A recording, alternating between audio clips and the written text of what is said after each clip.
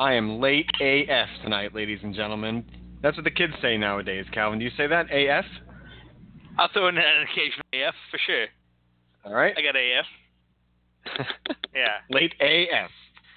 And technology is not my friend today either, ladies and gentlemen, so I expect something to go wrong tonight. Nothing went right today at work as far as technology is concerned. My Dunkin' Donuts app wouldn't let me order on the go. My phone has been acting up.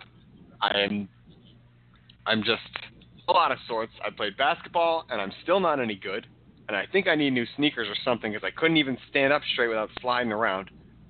I don't know. I don't know what's my problem tonight, Calvin. But here we are on Careless Whispers on CLNS Radio. And my name is Matt Rury. Your name is Calvin Chamberlain.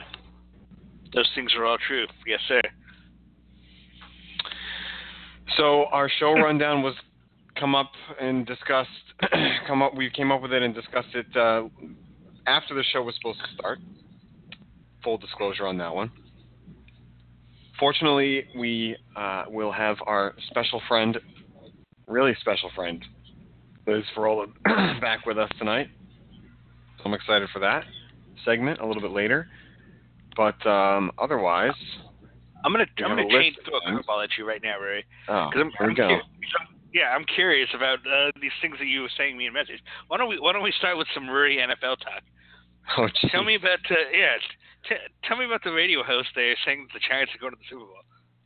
Well, I don't know if he was being facetious or if he was just trying to drum up some interest or something. Sometimes they tend to lean towards the shock jock aspect, even though they're not shock jocks. They're sort of parodying shock jocks, you know. So, but he basically goes through the NFL games every week, and he plays clips from each one. And this man is convinced that Eli Manning and the Giants are going to get into the playoffs and rip right through the NFC and meet the Patriots in the Super Bowl for Brady Manning 3. And that's what he's very excited about. So I don't really have many thoughts on that besides the fact that I think the Giants have a better chance of making the Super Bowl at this point than the Patriots do if you're going to evaluate everything truthfully at this point in the season, because the Patriots, Calvin, don't even look that good right now. They look terrible. But, I mean, terrible. Don't you feel like that's an exaggeration? Terrible? Like compared to what people were saying they were going to be going into the season and the expectations that this team had going into the season, they look pretty terrible on defense. The offense is fine. They're going to be fine. They're going to score their points. But if this team runs up against an offense that's just as good as the Patriots or a tad below the Patriots as far as the offense is concerned, then I'm not sure if they're going to be able to win those types of shootout games, and the defense isn't stopping anyone. Bend but don't break is not happening right now. They're breaking quite a bit. Look, there's no question that your defense isn't good. But, like, who is the team that we're talking about?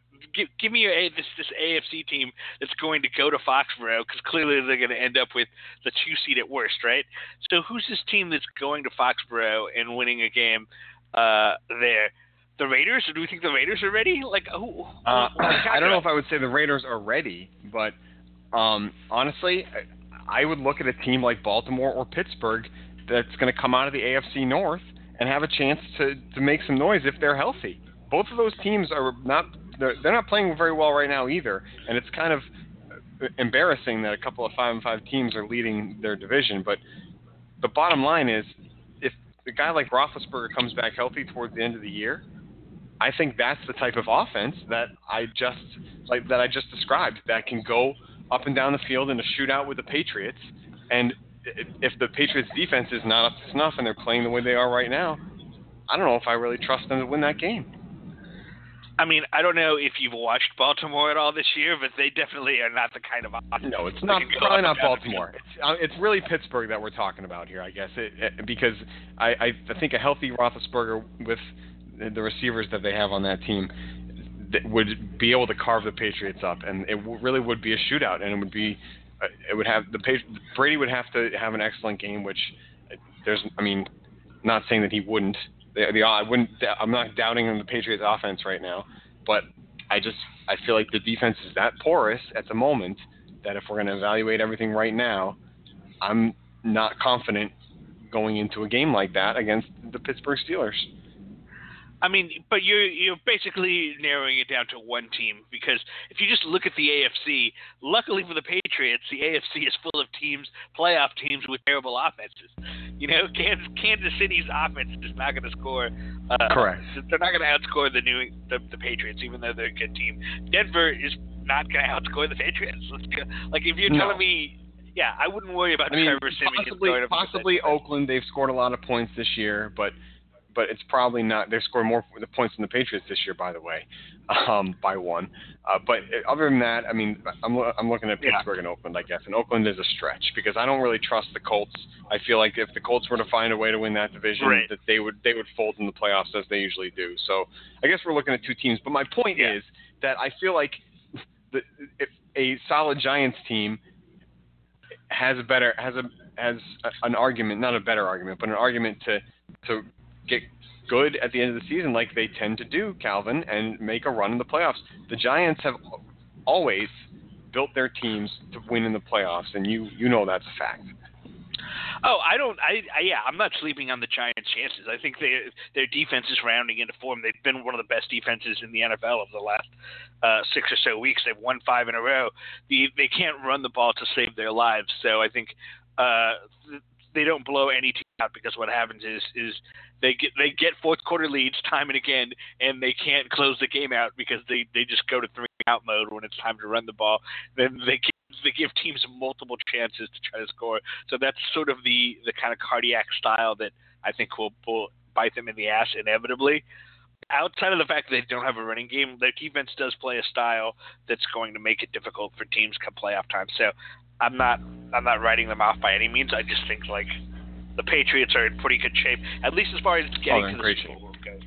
Yeah, they're in great shape to have home field advantage and set themselves up to have a good road to the Super Bowl. But like I said, I'm just not confident in this defense right now. They're going to have to do something to show me that they can stop a potent offense like potentially Pittsburgh or like if Roethlisberger's healthy, and potentially Oakland if they continue to play well and develop faster than people expected. Bree, is anybody in that division ever going to do something about the Patriots winning every year? Or am I just going to have to deal with them winning the division every year for the rest of my life? This was the Dolphins' year, Calvin. This was their year. They figured it all out, right? They're 6-4 now. They've won 5 in a row. This is their year. Yeah, I feel bad for Dolphins fans because I feel like because Ryan Tannehill has played pretty well lately, it's like they're getting sucked back into the narrative that like Ryan Tannehill might be a pretty good quarterback, and I feel bad for the teams that have quarterbacks who are like just good enough to continue holding on to their job every year and give them like hope for the future. They're young quarterbacks, and all of a sudden you've been stuck with the same guy for 9 years. Like Jay Cutler just tore his labrum. He's going to be out for the season, but like I feel like he's gotten injured 3 years in a row. Like they have not been able to give Jay Cutler, and my roommate who's a Bears fan just utterly despises him. I think this is finally the end of the road for him, but it looks like Tannehill will be, stuck in Miami for at least another year or two. Anyway. Wow. On a side note, I'm just looking at the NFL standings just to sort of see what was out there and fuel this conversation a little bit.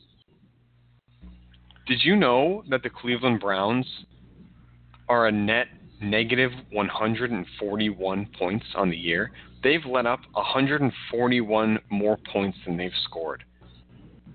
How pathetic do you have to be? That is awful. I mean, to be fair to them, their starting quarterback got hurt early in the first game. I know it's argued, but whatever. Then their backup quarterback got hurt in the second game.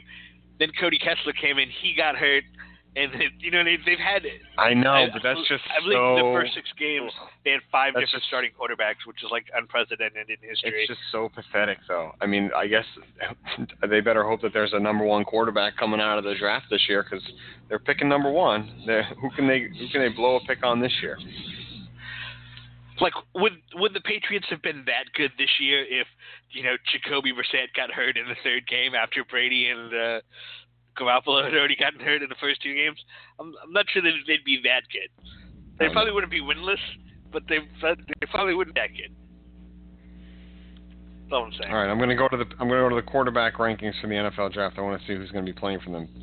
Oh, that's next year. Oh no, that's 2017. It's going to be Deshaun Watson. Deshaun Kaiser. Who? Deshaun Kaiser, quarterback, Notre Dame. I don't know who that is. I just assumed Deshaun Watson. This website says that this kid has a better physical skill set than Deshaun Watson. They actually have Watson number 3 behind Mitch Trubisky from North Carolina. What a joke. If you told me even just 3 to 5 years ago that North Carolina was going to produce a top 3 NFL quarterback prospect, I would have laughed and laughed and laughed and just kept laughing. You're glancing over the headline, which is you're telling me that there's going to be a first-round NFL quarterback named Mitch? That's amazing. Mitch Trubisky? Mitch Trubisky. Name. That's the fakest name I've ever heard in my life. It's funny because they're saying this Kaiser kid is the top. I mean, this is who knows what this website is. It's just the first thing that came up when I Googled top NFL quarterback prospects.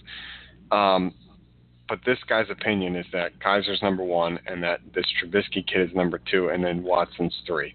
So, but he's saying that Trubisky looks like a second-round caliber prospect, but he thinks somebody's going to reach on him. So I don't know who this man is at walterfootball.com, a reputable website, but he seems to know more than I do, so I'm going to go with it. Thanks, Google. Again. All right, well, it's way too early for... Technology maybe not failing me yet again. Yeah. It's way too early for us to break down next year's NFL draft. So instead, I'm going to talk to you about, did you hear what DeAndre Levy said about the best moment that he had in college? No. I'm jumping around here, but since we're on the NFL, Detroit Lions linebacker DeAndre Levy said that his best moment as a college player was the time as a Wisconsin linebacker that he pushed a Penn State, I believe, offensive lineman into Joe Paterno, thereby breaking his leg. And to DeAndre Levy, his best moment in college was breaking Joe Paterno's leg because... That was the reason that Paterno was walking around with a broken leg that year? Exactly. It was DeAndre Levy's fault. Yeah, and Levy says that you know, I lost the quote, but basically that Paterno, you know, fostered an environment that allowed for sexual assault, and to him that's his greatest triumph as a college player. Do you feel like that's like a fair statement, or do you think it's like a little bit of a low blow for a guy who's already gone? And sort of, I mean, like, that's sort kind of of the way it malicious. works, though, right? People go away, and then things come out about them, good or bad. I mean, I feel like all these stories coming out in hindsight, it's just the way it happens. And if somebody has not done very many good things, and they've done actually some bad things in their life, then I mean, I think it's actually more respectful to say something after the fact than to call them out in the first place, even though that kind of sounds asinine. Just because if you're a player like that and you have respect for your coach, then you're not going to want to throw him under the bus at the time. But in hindsight, you're looking at it and you're like, wow, that was some pretty terrible things that he did. I need to say something about this now. No, and look, again, Levy was a Wisconsin linebacker, so it's not like he, you know, Paterno was his coach. Oh. I don't have a problem with... That would have been nice to know. No, I said Wisconsin linebacker. You just wanted to say. I wasn't paying attention, I guess. Yeah. But, I don't have a problem with him speaking out against a sexual assault. It seems to me like a little bit evil to like take malicious glee in the fact that you broke an old man's leg, regardless of like the fact the fact that he, you know, in some way tacitly allowed horrible things to happen at the school. I also don't really think it's cool that you broke his leg. I don't know. Maybe you're on the other side, but especially because no, I mean, I'm never one for condoning violence or anything like that, and it sounds like it was an accident, obviously. So obviously, I mean, maybe after the fact to sort of take some pride in that is a little bit sinister, but I mean, maybe he was also just trying to find a way to speak out against the things that Paterno did. I don't know. All right, fair enough. That's all we got on that. See, we're just moving right on to the Celtics. Rury, your Boston Celtics. They got their guys back. I did a Celtics post-game show the other day, and yeah, they didn't seem too concerned about the slow start of the Celtics. I tried to say that despite the fact that they lost guys, like certain guys on the team aren't playing defense like they were early in the year, but the guy I did the post-game show with, forgot his name, Justin something? No, I don't know. Yep, probably Justin Poulin. I don't know. It wasn't him. It was another guy. Okay. Joe yeah, Sway? I don't know. No. Anyway, okay. The point right. is, way to go. Yeah, the point is that guy wasn't too concerned about their slow start, and he said, when Al Horford and Crowder come back, particularly Crowder, actually, the Celtics will be fine. Now they've come back for two games now, right? They've won both the games. Yeah, and I think Horford has definitely had a much bigger impact than Crowder. I wish Crowder would sit down. I mean, he's definitely not right. He's not 100%. Horford waited till he was 100%. Granted, the injuries are different. With a concussion, I mean, I understand why you'd want to wait until you're 100% because that's more than just your physical welfare and well-being. That's your mental state of mind as well. And we all know that there are serious conditions that can occur in athletes that get multiple concussions over the course of their career. So I don't blame Al Horford for taking the time to be 100%. But at the same time, I wish Crowder would have done it too. And I feel like he does this a lot. He comes back from injury too soon. He admittedly is not 100%. He said he's probably like 70% or something, but he just wants to play and get out there. And that he was going to play unless he experienced any pain. And then he said it flared up on him the other night. So he's much more effective when he's healthy. And I'd rather see him out there when he's healthy and give somebody else some playing time because, especially with Horford back, he's made a huge impact. The things that Al Horford does for that team they don't show up in the box score. It's that old cliche. But he's definitely made a big difference in the last two games. Well, especially in the case of Crowder, because it's an ankle. If you play on the ankle, you're basically like not giving it time to heal. Every night when you go out there and you play, and it seems like it's just going to linger for an extended period of time. Then because it's an ankle and you're constantly running up and down the court, shifting your legs, putting pressure on it, jumping for rebounds, like you're just putting yourself at risk for aggravating the injury or getting another injury because you have to favor the other leg. I agree with you that Crowder should sit. It's early in the season. It's not the NBA Finals. There's no reason why he shouldn't wait until he's good. But yeah, as far as Horford goes, it is fun to see him out there. And you're right, he has done a lot of little things like tip passes that don't show up as rebounds or show up as team rebounds that are basically due to Horford, or like saving bad passes. I've seen a lot of that. Just making smart, hockey assist type passes that lead to baskets. His passing is sort of an underrated element of his defense.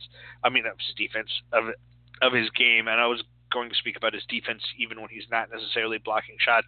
His positional defense is just really good. But as a team, I feel like the Celtics have not really played that much better as far as what's happened out there so far. Obviously, they've won games, but they were both sort of down to the wire, situational games. And I think it'll take. Yeah, they're still very inconsistent, but they look like a better team with him out there.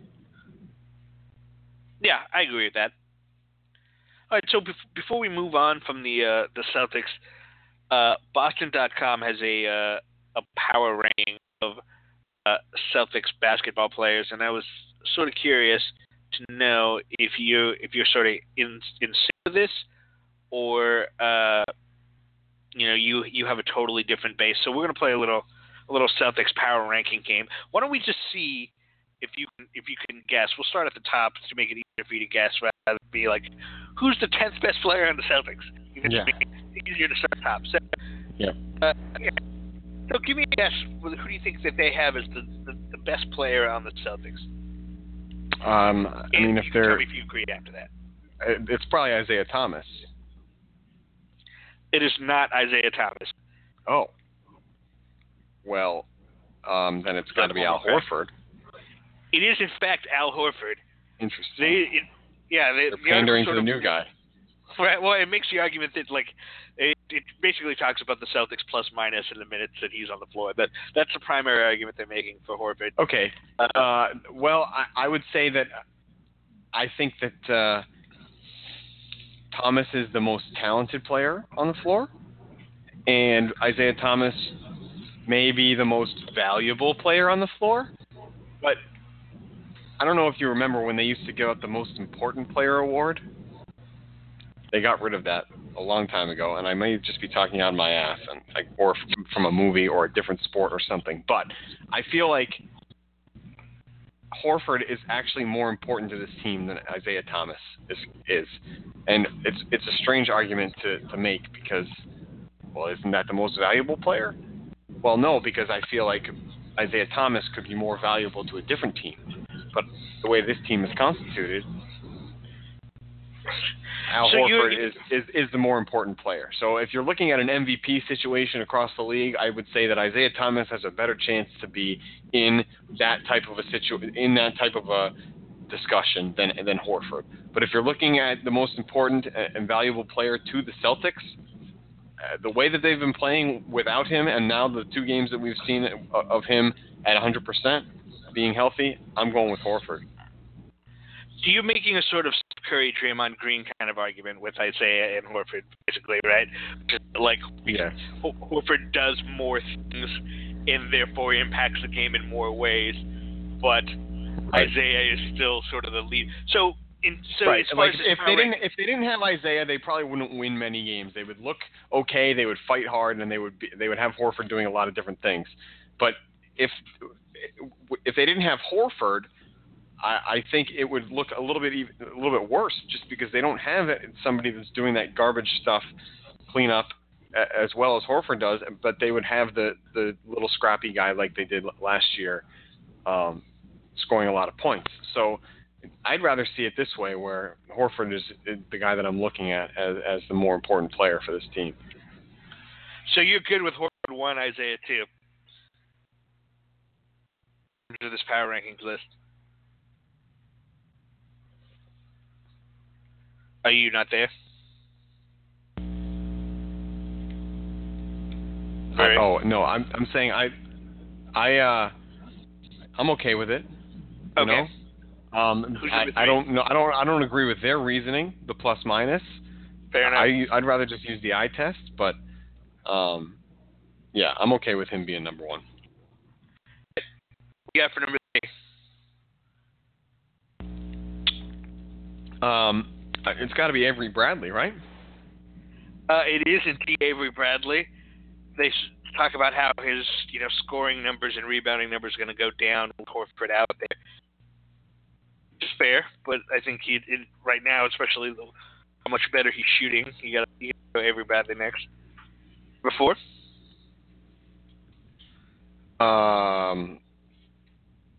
Where it gets interesting. That is where it gets interesting. I guess I'm going to reluctantly go with Jay Crowder.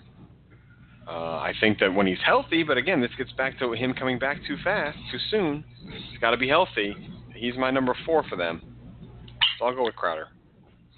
They have Crowder at number 5 and Marcus Smart at number 4. Yeah, I was going to say, so it's got to be Smart instead, because he's definitely the next best talent on the team. And after that, you're getting into the I don't care situation.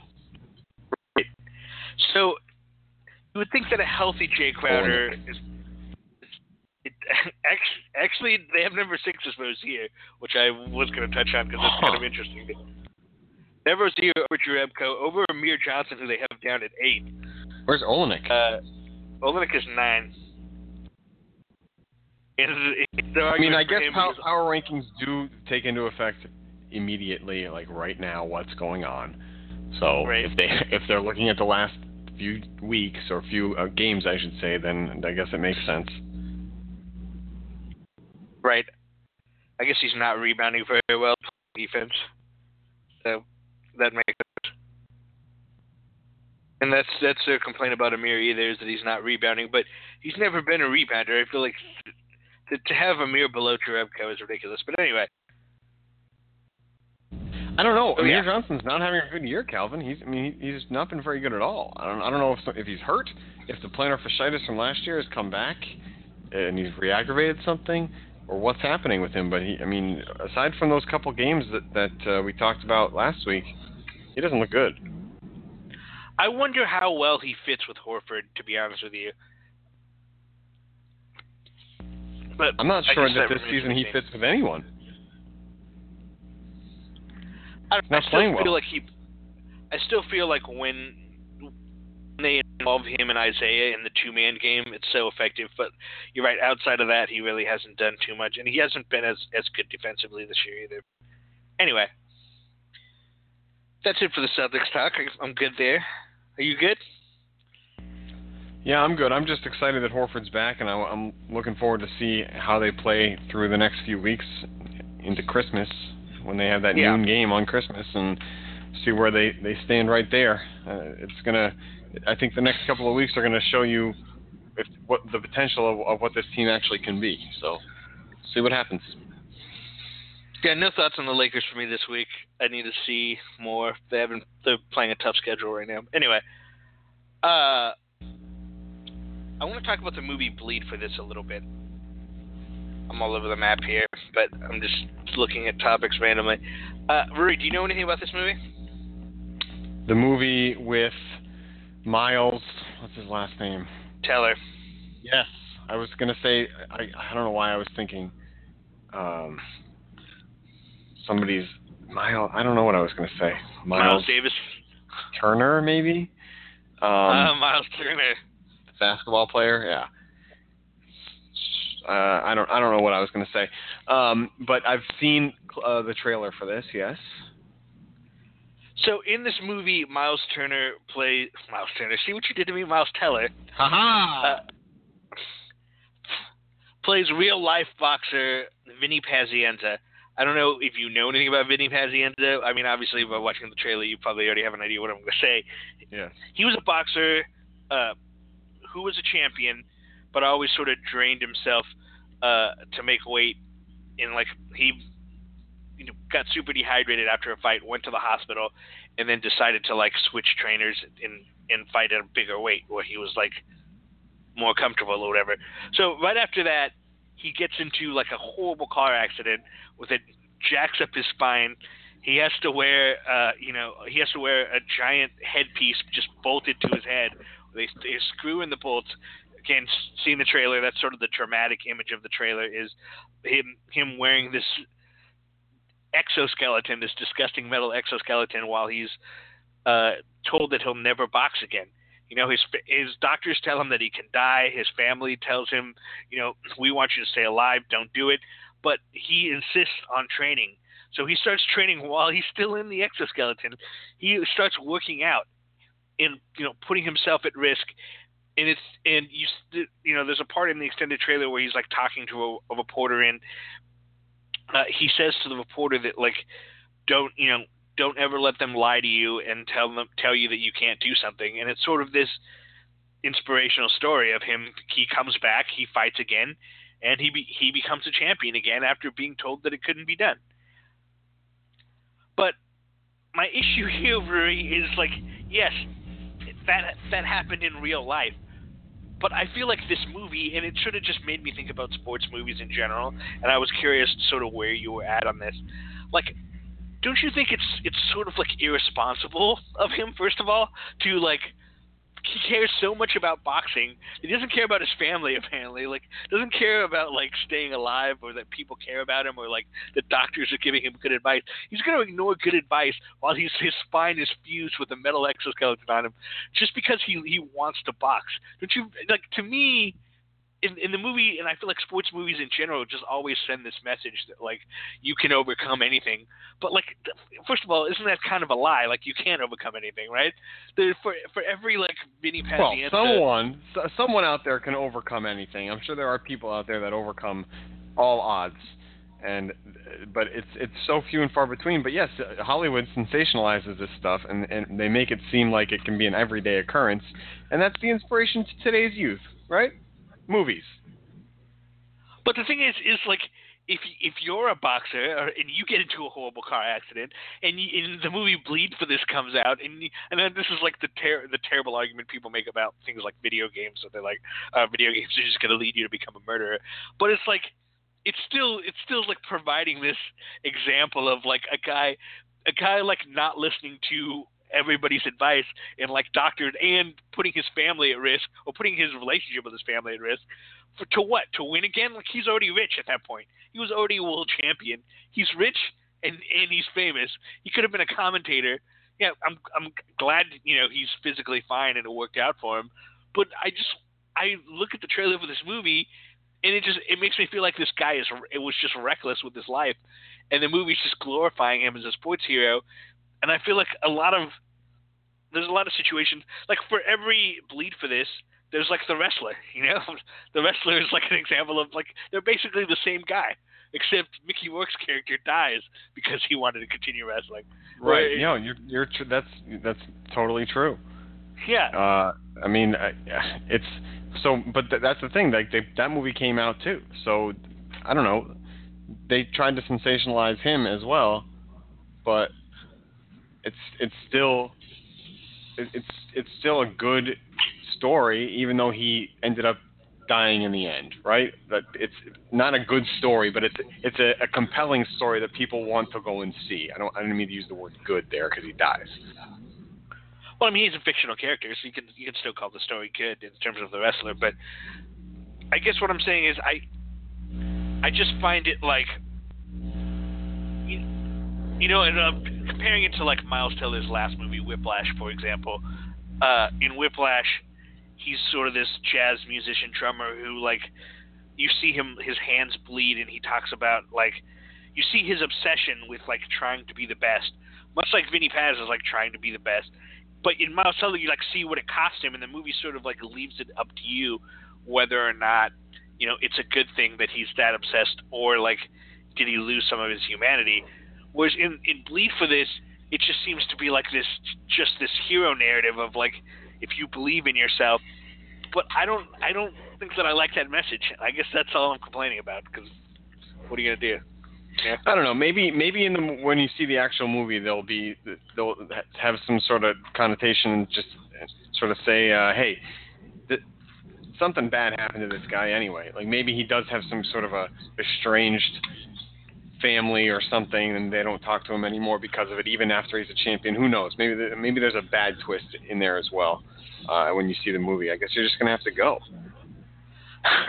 I like how you like you're trying to make me feel better. Like, no, man, maybe something bad will happen to him, and then you'll feel happy.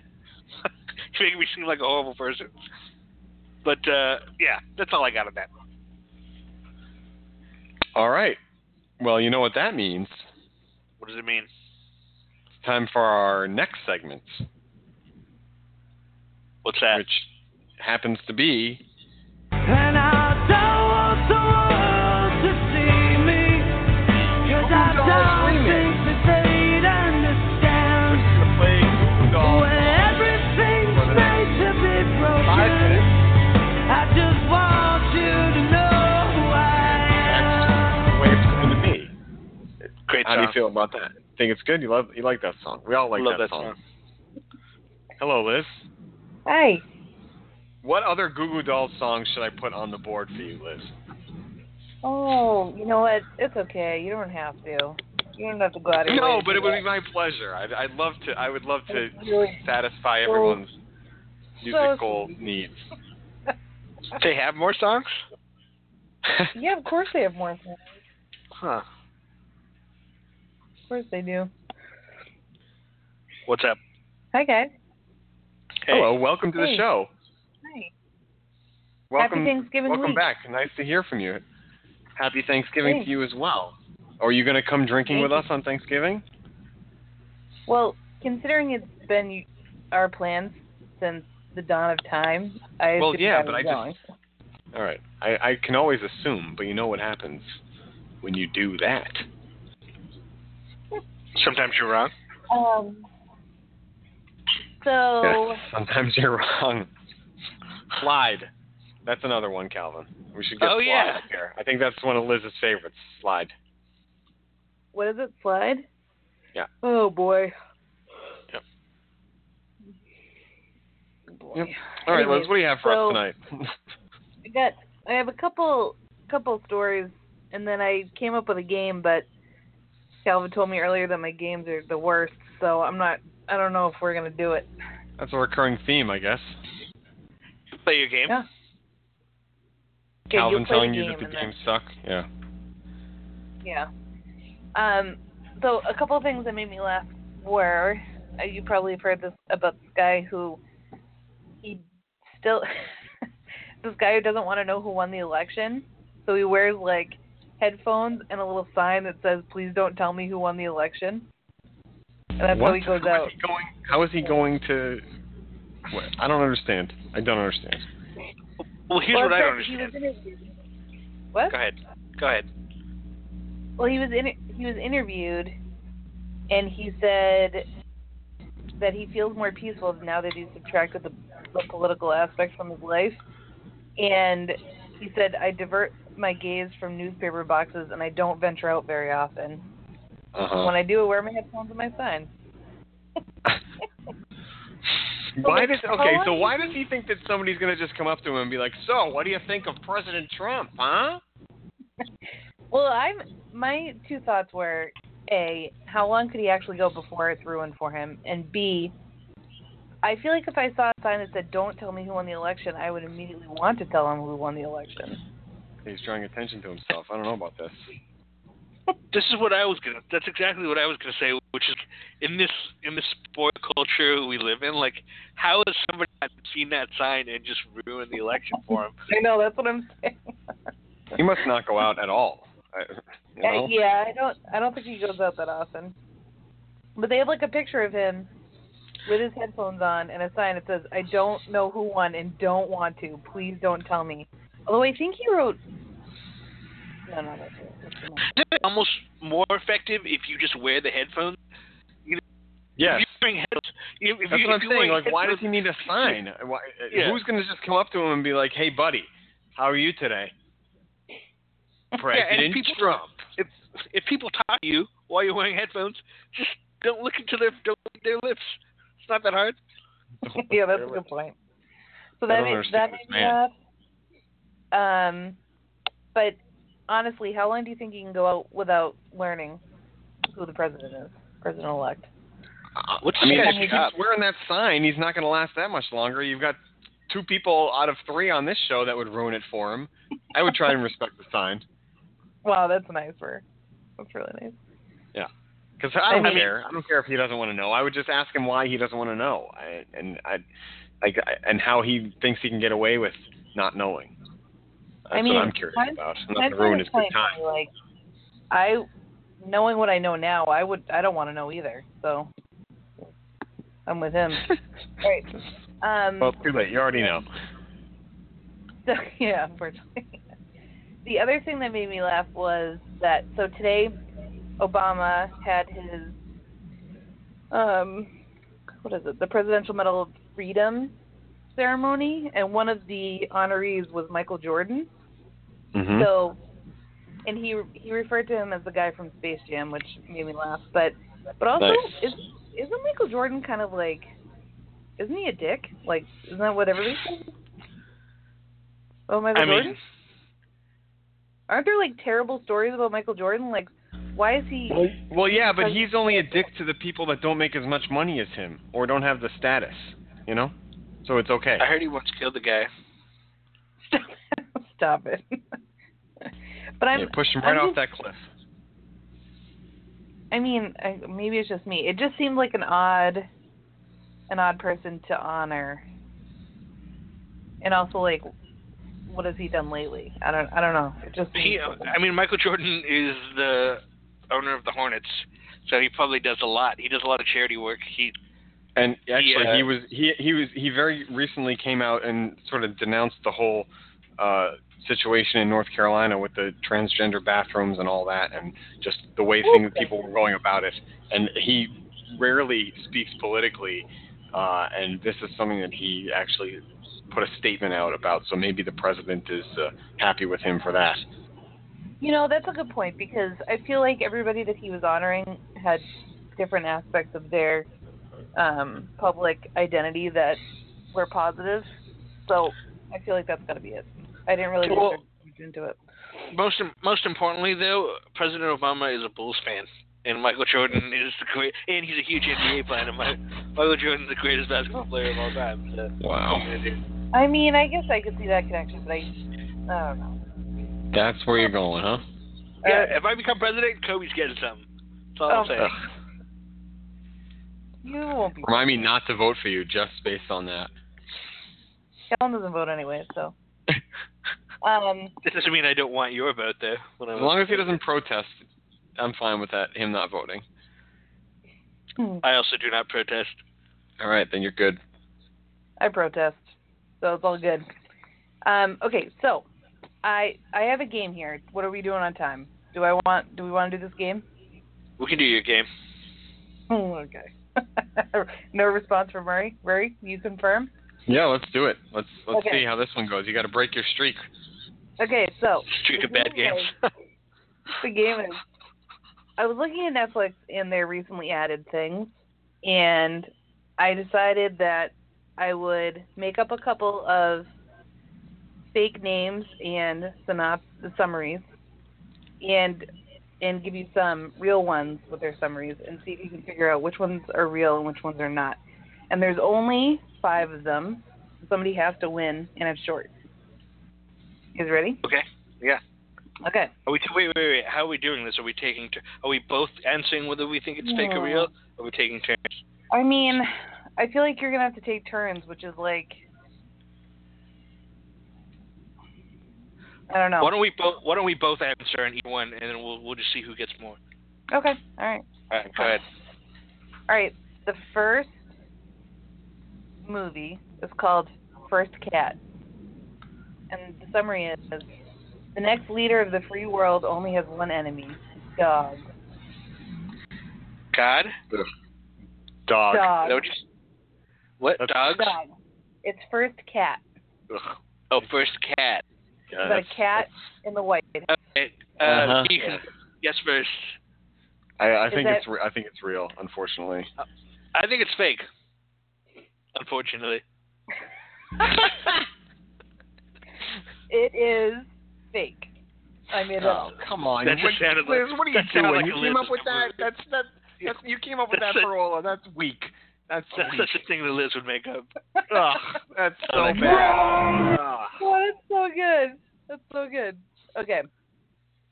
Okay, the next one is called Glory Road.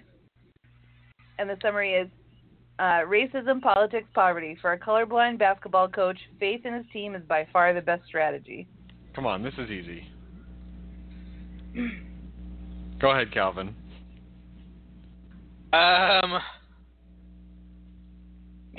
I mean, Glory Road, isn't that a real movie with what's his face, the guy who looks like McConaughey? So I think that's a real movie. What's that guy's name? I can't remember that guy's name. Yeah, that's a real movie. I think I've heard of this movie. Yeah, this is definitely real. I think I know somebody who was in this movie. That's what happens when you live in L.A. You just meet all the bigwigs. No, he was like one of the basketball players.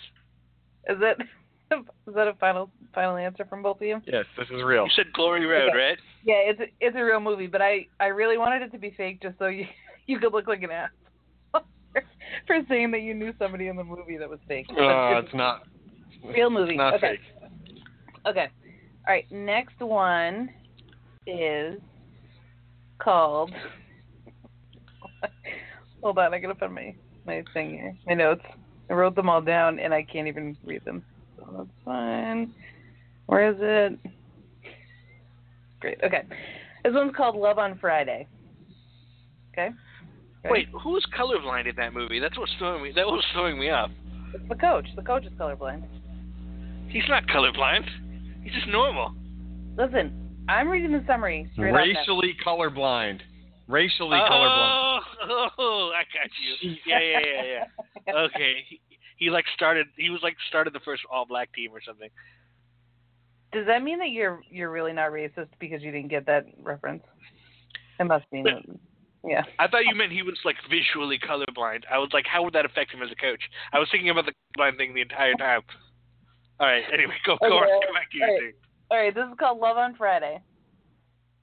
Lindsay always looked forward to the weekend, but this Friday, her world was turned upside down. Rury? Are you sure this is not Freaky Friday? This is Love on Friday. Freaky Friday is about people who body switch. Come on. People who body switch? This does not sound real to me. I'm going with fake. I think I'm going. It sounds like one of those bad Netflix movies. I'm going to go with real. It is a fake movie. Oh, we're tied. All right. Okay. Next one is called Pup Star. P-U-P Star. It's like American Idol with dogs and more drama. Who doesn't love talking, singing pooches?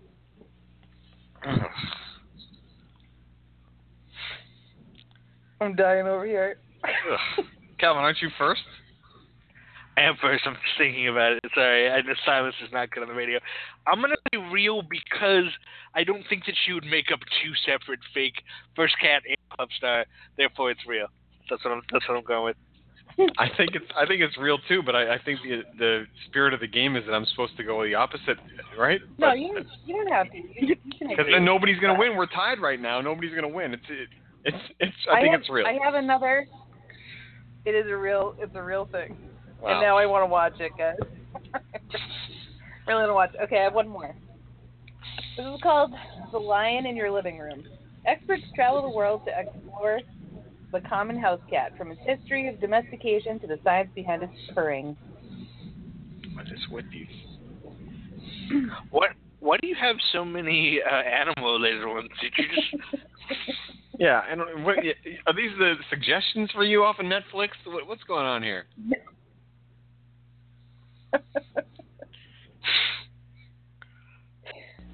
I'm going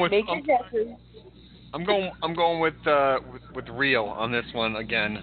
Even though if it's fake, I'm just gonna play the Goo Goo Dolls and say goodnight. I think that it's real, but now you forced me to be the I have to pick fake because this is our last one, so I'll pick fake for the sake of the game. It's real. Yep. Oh, that's. And these are not suggestions made. They're recently on Netflix, so it's not all animal videos. Okay. Okay. If you say so, well, at least you're spared of the Goo Goo Dolls. Thanks. You're welcome. Well, was that one terrible? Was that okay? Yeah, that was better than normal. Oh, pretty good, Liz. Great. Yep. Ending on a good note. Okay. Enjoy that. Hey. I think I should watch that whole video again at some point. Yeah, I think I'm into that. Yeah. All right. Yep. Takes a lot to make a stew. Don't you forget it. Liz Farola, everybody. Thank you very much. Bye, guys. Right. Liz. Yeah? In the spirit of Thanksgiving, what's your favorite side dish to have with ham or turkey? Do you want my favorite side dish for each of them? Sure. Okay, great. For turkey, it's stuffing. Stuffing's like my favorite thing to eat. And for ham, potatoes. Gotta be faster than that. Play the player out.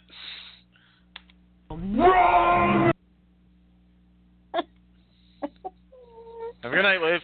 Okay, bye. And I don't want the world to see me. All right. Do you have any food preferences out there, buddy? It depends on the quality of gravy, but I like it. It also depends on the quality of stuffing. I like a good stuffing and a good mashed potato, but it just depends on the gravy quality. Got it. Yeah, so I'm a sort of traditionalist when it comes to Thanksgiving. Yeah, don't even try to throw a ham. Don't try to throw a ham my way. I'll just kick. No, that you don't right want the ham. Yeah, You we had don't a want the ham. potluck at work today, and the COO brought a ham and a turkey, which I thought was nice because I'm going to have turkey on Thursday, so I had some of the ham today. I do like a nice ham, but my side, cranberry sauce. I like really? Cranberry sauce. Not the canned stuff. I want it to be fresh, preferably. But if it's canned, it's definitely not my favorite, and I'd rather have something else. But yep, a good fresh cranberry sauce with some orange in there, beautiful. All right, fair enough. Yep, that was a little how you doing it Thanksgiving treat right there for you. What is next here? What is so? U.S. Go ahead. U.S.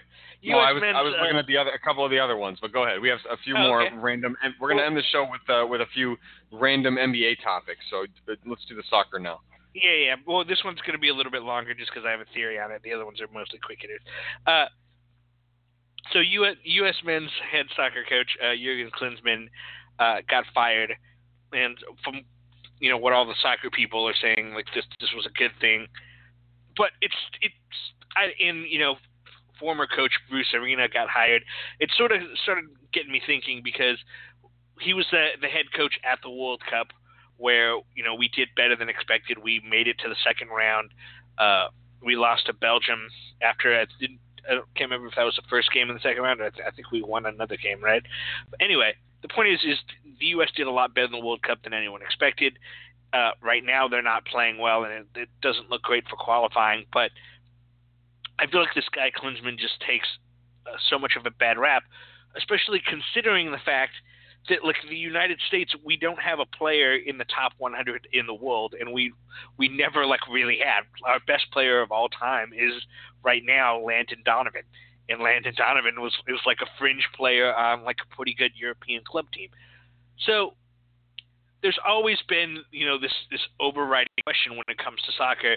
Well, two questions. One about its popularity and how come it's not more popular here. But two is, why can't America produce good soccer players? And it seems like the standard answer when you sort of throw that question out there, Rury, is what? What do you think the standard answer is? Do you know? America can't produce soccer players? I think it's a chicken and egg thing. Kids don't play soccer because it's not on TV, and it's not on TV because people don't really play soccer or watch it growing up. It's just a circle. It goes around and round. Well, what I usually hear as an answer to that question is people saying, well, we don't produce good soccer players because our athletes are going into basketball and football and baseball and all the other sports, and they're not going into soccer, and right, therefore soccer. Yeah, but that's because soccer is not shown or really watched when you're growing up. It's not encouraged. If people started playing more soccer, then inherently they would want to watch it, right? And then they would, I don't know. Yeah. If you put more money into the sport, then it's just, I don't know. It's I feel like it's a cycle that it just can't get itself out of at this point because it's almost never going to break into the top 4 and definitely not breaking into the top 3 anytime soon, as far as I can see.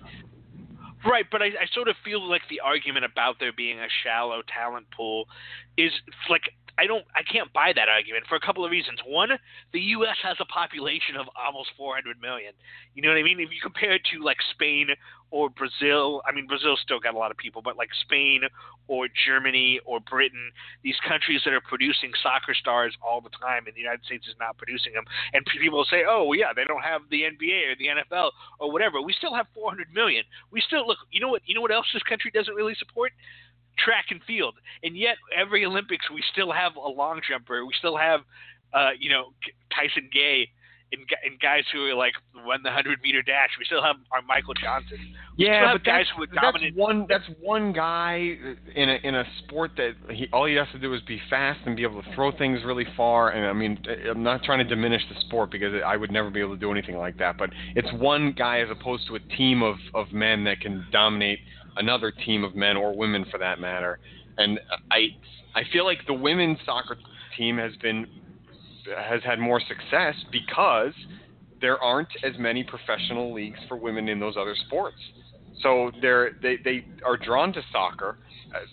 If you're an aspiring professional athlete as a female in the United States, and I mean now of course there's the WNBA, but I don't even know if there are prominent professional women's football leagues around the nation, even regional ones.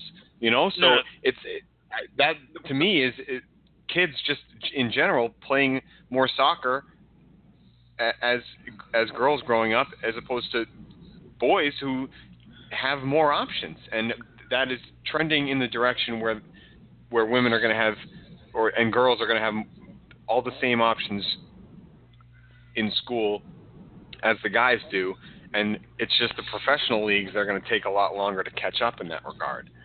Yeah, but the point I'm making, Rury, is that like the argument that the talent pool is shallow because everyone's going to basketball or football, it's stupid because we have all these other sports in the U.S. that aren't popular, and yet we still dominate at the Olympics. We still win at gymnastics. We still win at figure skating. Those aren't popular sports outside of the Olympics, and even at the Olympics, they're popular because of our, patriotism and our jingoism and our desire to like watch the USA win. But nobody cares about the sport of gymnastics. Nobody grows up like thinking, but we have such a wide talent pool and we have so much money when it comes to every sport that those people manage to succeed anyway. We still manage to succeed in that level. And yet we still don't succeed at soccer. But it's not because we don't have the talent for soccer. That's what I'm getting at. It's like this idea that the talent pool is drained for soccer is BS, and soccer takes a different skill than most of the other sports. LeBron was never going to play soccer. You don't see a lot of like 6'8" guys his size running around playing soccer in the first place. But to me, the real reason why we don't play well at soccer is because MLS, unlike what happens in Europe, look, European club teams have minor leagues that start at like 15 or 14. They take kids from schools. They're already teaching them how to play soccer. And the other thing about soccer that a lot of people don't realize is like your prime starts earlier than in most sports. Soccer is like tennis. The prime of your career starts from like 17 to 23. So, 17 to 27 or whatever, rather than in most other sports, which is like in basketball, for example, it's like 25 to 32, 33. So because your prime starts younger, because you need to be developed at a younger age, and because the MLS or really we don't have any sort of minor league structure to get people over here, and the European leagues that really pay the money don't really have scouts that come over and watch American high school soccer teams. Most of the kids there are coming out of Germany. They're 15-year-olds who that 15-year-old in Germany might be just as good as a 15-year-old soccer player in the United States. It's just that kid in the United States has to go play college soccer, which the level of soccer at the college level is not going to be anywhere near what it's going to be if you're in development with Arsenal or an international Real Madrid or something. They just because they start at a younger age, and because we don't have the infrastructure in terms of a minor league, the kids don't get the opportunity. Now, occasionally there's somebody who comes out but that person has to be transcended. I just think there's not opportunities for people here, which is different than saying we don't have the talent, because I think that's garbage. We have enough talent to be good at and the racial nature of the United States. No, I think you're right. Yeah. As far as the talent is concerned, I think you're right, but I think it also plays into the fact that, maybe the MLS has to look into a better a better farm system, if you will. That's what I'm saying. I know, but the point is that it has to start earlier than that. You can't just start picking kids out of baseball or football or at 15 if they've never played soccer before. There's more that goes into it. You have to learn actually how to play the game, and I know that there's more strategy that goes into it than just being fast and kicking a ball around. You have to be able to have some sort of skill, which is developed even younger than that. So I feel like it's not necessarily on the MLS. It's more on the youth soccer leagues and trying to figure out a way to get kids excited about it and looking at it as a potential future, and really, providing them with a better way to go. I don't know what the sort of rules are in the MLS as far as when you can get drafted are concerned, but we know that in hockey and in baseball, you can get drafted as young as, I guess, 18, right? Maybe even younger in hockey, and you don't have to go to college for a specific amount of time. You just have to either go through the minor league system, or you can go to college. It's an option, So maybe the MLS needs to start doing something like that. I think if the MLS wants to succeed in this country, they really need to, sort of develop club teams. I'm not saying draft anyone or pay anyone, obviously. But if you had, if the Los Angeles Galaxy had, a 17-year-old team, obviously you're not paying them, but maybe you say, hey, look, you play in your free time, and you'll get an opportunity to advance to the next level, and maybe then you have a 19-year-old team, and from that 19-year-old team you draw players into actual MLS to where guys can see a legitimate career path opportunity, and while they're getting better with professional teachers of soccer, rather than what seems to be a much more scattershot system. And it doesn't seem like soccer is being taught as efficiently as we teach other sports. And I think a lot of that has to do with there doesn't really seem to be a path. Even the people in MLS, for the most part, are international players, either old international players or international players who, aren't good enough to compete in their league anymore. The amount of Americans even in MLS is not as good as we like, as I would like in order to advance soccer as a sport in the United States. So I can't believe we're actually doing almost 10 minutes on soccer, but here's my last thought. Okay. A team like the New England Revolution is owned by Robert Kraft. He also owns the New England Patriots.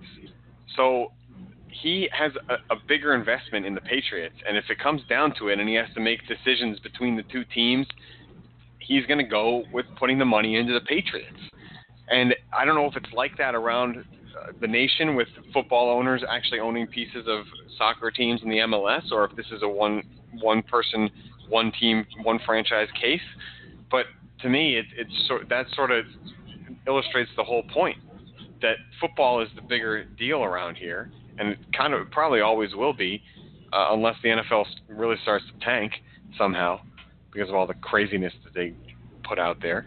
But even just a guy like Robert Kraft, the salaries that he spends on the Revolution players are typically not the highest in the league, whereas you look at the Patriots and kind of think sometimes, while the Patriots are frugal with their salary cap and all that, they definitely have some huge contracts, and they're not afraid to pay guys that they think are stars and will be important for the team going forward. Whereas the Revolution, it seems like they're just trying to put a competitive team out there, and they're not really trying to push things over the top.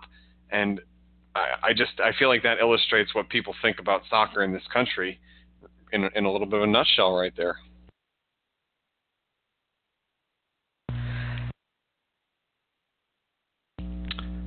Did you mute yourself now?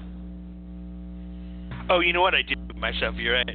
I muted myself for a second, and I thought I pushed it again, but I didn't. I was just saying that it's good to branch out to other sports to talk about a lot of different things. And, me, I have thoughts on everything, so sometimes I'd like to get them out. All right, well, back to something that's more my bread and butter. How about that? Let's do it. All right, we've got, 1, 2, let's call it, I guess, 3 quick NBA topics. And actually, so do you want to do a little rant on the Conor McGregor walk before we get into that stuff? Yeah. That's not quick. It's not long.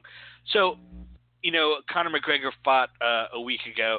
He fought Eddie Alvarez, and he, as he walked out to the ring, he sort of did a strut where he, moves his shoulders and flails his arms, sort of like the inflatable rubber man. He sort of swings his arms around while wildly just moving his shoulders in a circular motion. If you've seen Conor McGregor walk out to the ring, you know what I'm talking about. But it's sort of moved into a wider range of sports in pop culture. Mark Gasol did it to celebrate a basket. I saw recently. Gasol do it. I did see Gasol do it. Yeah, the soccer player Paul Pogba did it. I think it's Pogba. Paul Pogba did it. Somebody in the NFL did it when they scored a touchdown. I can't remember who off the top of my head. And it's, everyone's like, hey, everybody's doing the Conor McGregor walk.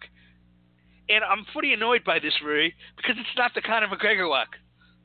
I don't understand how people don't realize that Conor McGregor's doing the Vince McMahon walk. Like, this is like Vince McMahon shtick for 15 years. It is. You know what? Now that I think about it, that is definitely I didn't even think about it when I saw Gasol doing it, but it's definitely the Vince McMahon walk. Absolutely. Yeah. I've even seen a video of Conor McGregor doing the walk and saying, "You've got no chance." He says, "No chance. That's what you got." Like, he says that. Do you think that McGregor is going to end up in the WWE at some point? Is this a given that it's going to happen? I do. Yeah. So, but, his entire Why wouldn't it, right? Why wouldn't it happen? Yeah. It's just a tribute to Vince. And Vince's walk is awesome. I love that walk. That's like my favorite thing about him. It just annoys me that Conor, it's just being called the Conor McGregor walk, and people are doing it in tribute to Conor, when really they should be doing it in tribute to Vince because it's his walk. That's all I got. Yeah, but people don't know WWE or WWF, all that stuff. They don't really know it as well as others do. So Conor McGregor is a bigger deal than Vince McMahon is for sure. And maybe not as far as money or success is concerned, but in the eye of the public right now, Conor McGregor is certainly the bigger name. Yeah, that's fair. But just, news organizations, when you're going to report on this, just don't call it the Conor McGregor walk. That's all. This is a mild complaint I have. This is all right. You're showing your knowledge. You're showing your wrestling knowledge there, Calvin. I like it. All right. So basketball. Yes, let's get into a couple quick basketball topics to end this show here. And actually, it looks like only one of them I even know what's going on. I've heard rumblings about Cuban and Parsons, but I'm going to start with Drake Night up in Toronto, which in and of itself is utterly ridiculous. Drake, the rapper, is a part owner of the Toronto Raptors. So my question is, first of all, did he go up to the rest of the ownership and say, hey, I think we need to have a night about me. We need to do this. We need to make it Drake Night. It's going to be a lot of fun. I'm the super fan. I'm the biggest fan. I'm the biggest celebrity fan for the Raptors. Let's make it Drake Night. Or was there some crony that's walking around the Raptors offices saying, hey, I think since Drake is so cool, we need to have a Drake Night. Let's pump his tires a little bit. Let's have a Drake Night. Either way, I think it's terrible.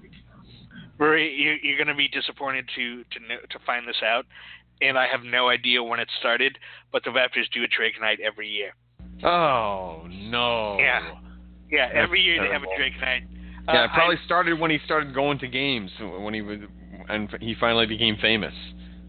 Yeah, I loved his Doris Burke sweatshirt. To be fair to Drake, I found that hilarious. Although it was I don't know if you saw the interview where he was just sort of trying to get Doris Burke to come to dinner at his house alone. I thought that was a little creepy, but a little weird.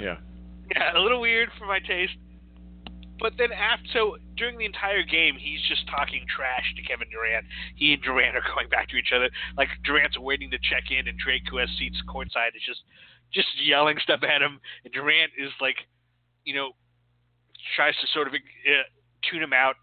Durant goes off in the game, and afterward, Kevin Durant is giving his post-game interview with Israel Gutierrez, and Drake walks by and bumps Kevin Durant. And Kevin Durant gives him a little stare down, but during the stare down, you can see him sort of like half break into a smile, and then Gutierrez asks him about the bump, and Kevin Durant says, "I don't give a damn about no Drake night." But it was like it's such an obvious like two friends messing with each other thing. I guess what I'm at is this, Roy. I miss the days of the Spike Lee, Reggie Miller. You know what I mean? And Drake is right there. He's right there on the court. He's a Raptors fan, but he likes too many guys. He likes too many teams. I need Drake to be more of a jerk. You know, I want that bump to be real so badly. I need the fan who just makes the other team hate him, rather than these guys clearly just being homies and the bump. They had that bump on the court and Durant looked so angry for a second, but it was so contrived. I just want it to be real, right? That's all. Well, I wish it was real too, and I just don't think that's gonna ever come back to the NBA. I think they've gone to the softer side, and these guys are all friends now. All the players around the league are friends, and a lot of the people that sit courtside have become friendly with the players as well. And it's too bad. Maybe Spike Lee will find somebody to be angry at, but the problem with that is that the team he follows is terrible. So unless you can find a I don't know, celebrity Cavs fan, or maybe somebody that gets really mad at Spurs games or something. Or are there any Warriors fans that are angry? I don't really know. When I was there, I didn't see any. So it's just not there anymore, Calvin. Yeah. Oh well. I just wanted to be a little sad. Time. Little sad time. Just like Mark Cuban and Chandler Parsons, they had sad times together. They have sad times now. I assume they're fighting. I haven't heard the exact words, but I do know that when Mark Cuban feels like he's been burned by a player, he will not hesitate to drag him right out into traffic. They're actually not really fighting. There's a long article about Chandler Parsons and Mark Cuban on ESPN. I encourage you and anyone else who's interested to check it out. It's pretty interesting. So, do you remember when Chandler Parsons signed his contract with the Mavs a few years ago, where he signed the contract in the club, and they posted pictures on Instagram of them partying afterward. Apparently, since that time, Mark Cuban and Chandler Parsons have partied basically everywhere they've gone, for the next few years. He and Mark Cuban, instead of being boss employees, sort of became best friends. Parsons, all of a sudden started having a hand in personnel matters. I guess Parsons was a huge factor in their attempt to try to sign DeAndre Jordan. He was people were saying, according to this article, that he had power comparable to the GM. He had that sort of influence on Cuban, where they thought they were going to be together forever. They partied everywhere, and then Chandler Parsons got hurt. Right when he had free agency coming up.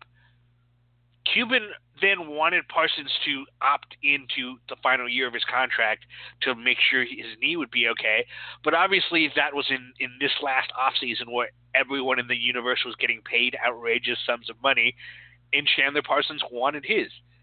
So I guess he then started trying to contact Mark Cuban, sort of get in touch with him and see if they could work it out. But Mark Cuban all of a sudden became hard for him to get a hold of. From his perspective, Cuban says otherwise. Well, see, this is what I'm saying, though. Cuban strikes me as the type of guy that if he feels like he got burned, regardless of whether he admits that he feels that way, he's probably going to give you the cold shoulder. Yeah, probably, right? Yeah. But I don't know. Yeah, I don't know if he felt like he got burned or he felt like he had to move on from Chandler. The article sort of makes it sound like, from Chandler's perspective, that the guys who were sort of jealous and annoyed by the fact that Parsons was getting too much power in the organization, when he got hurt, then went to Cuban and sort of tried to push back on Parsons, like, hey, try to get him to opt in on this deal, and then was sort of like, hey, he's a bad influence on you. You can't let a player get involved so much in this situation. And then all of that is what led to Chandler Parsons signing in Memphis, even though he wanted to stay in Dallas. I guess my question is it ever a good idea to be friends with your boss? Or is this sort of the ending to any boss-friendship situation? Man, I don't know.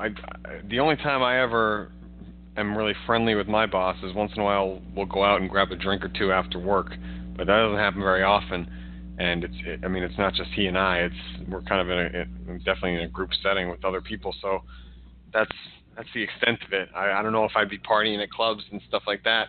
And from Cuban's standpoint as well, you have to ask him, why are you doing that with a player of yours? You know players get injured.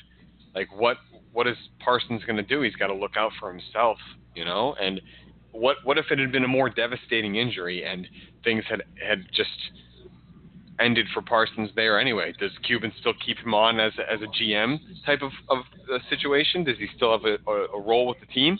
Or would Cuban have walked away from him at that point as well? So you have to look at it from that standpoint too.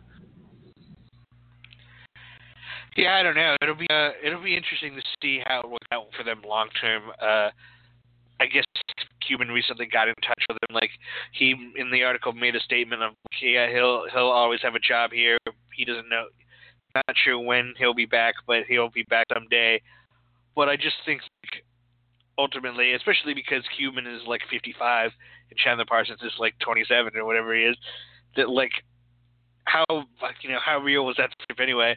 And, like, you should, especially if you're the owner of an NBA team, I wouldn't want my owner partying that much with my players, just because I think you have to retain some objectivity. I think it goes to any boss, man. I think you just have to have more removed from your players or your employees than Mark Cuban is having. Yep. Cuban's got to stay young somehow, though. So that's how he chooses to do it, I suppose. All right, finally here. Chris Paul got LASIK surgery, and he is really happy about it. He's pretty happy about it, yeah. So I guess his vision has been bad for a long time. I read a story on Deadspin about how he memorized the eye chart so that he could go into fool Clippers doctors, and he just recited the eye chart from memory. And so that managed to get past the eye test with the Clippers, even though his eyes were too bad to actually see what was going on. Because I guess he's like a hypochondriac, and he was afraid of eye surgery. He's needed eye surgery his entire career, I guess. And now, if you look at his percentages this year, they're all way up. He's shooting better than he ever has. He's basically at, what is he, like 32? Chris Paul's got to be getting up there, right? He's playing better than he ever has at any point in his career.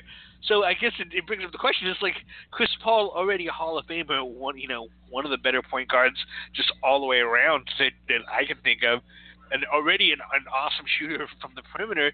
Could he have been an even better player this entire time? It's hard to imagine. And if you're a Clippers / to a lesser degree Hornets fan, do you sort of like feel annoyed by that and have any resentment towards Chris Paul, or should you just be like, well, he was doing what he had to do? I mean, I don't know. Everybody's going to live their life. I would never push for somebody to get surgery or resent them for not getting surgery if I was a fan of something that they did.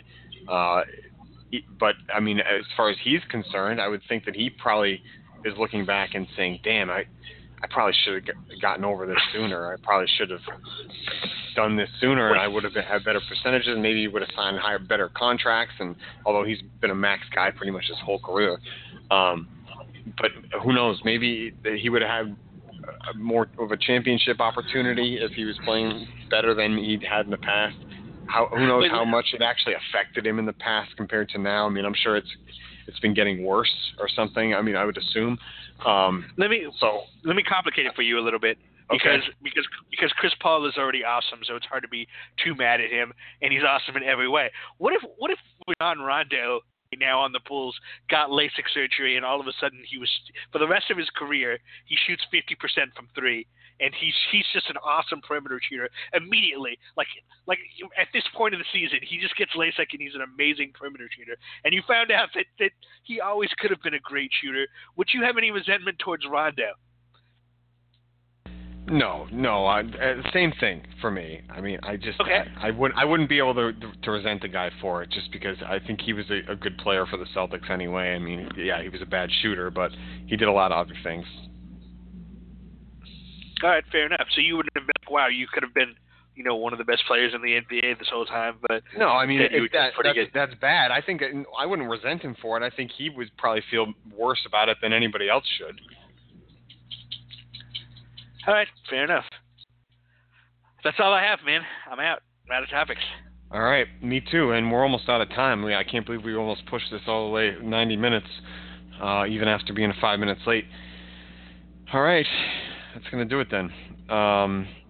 Are we going to make it a full month in November doing shows? We're going to have our 4th show in November next Tuesday. I think we are. Unless something crazy happens. We'll see you then. Thanks for listening to Careless Whispers on CLNS Radio. Hey, everyone.